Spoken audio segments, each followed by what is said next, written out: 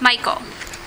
Mr. Maxwell looked at a long checklist and then looked at the calendar and then he shook his head. It was February 13th and he was sitting at his desk in his classroom at 7:15 on the Friday morning, and a question formed in his mind. Why on earth do I do this year after year? He quickly pushed that thought out of his head and turned back to the checklist. It had become a tradition at Hardy Elementary School.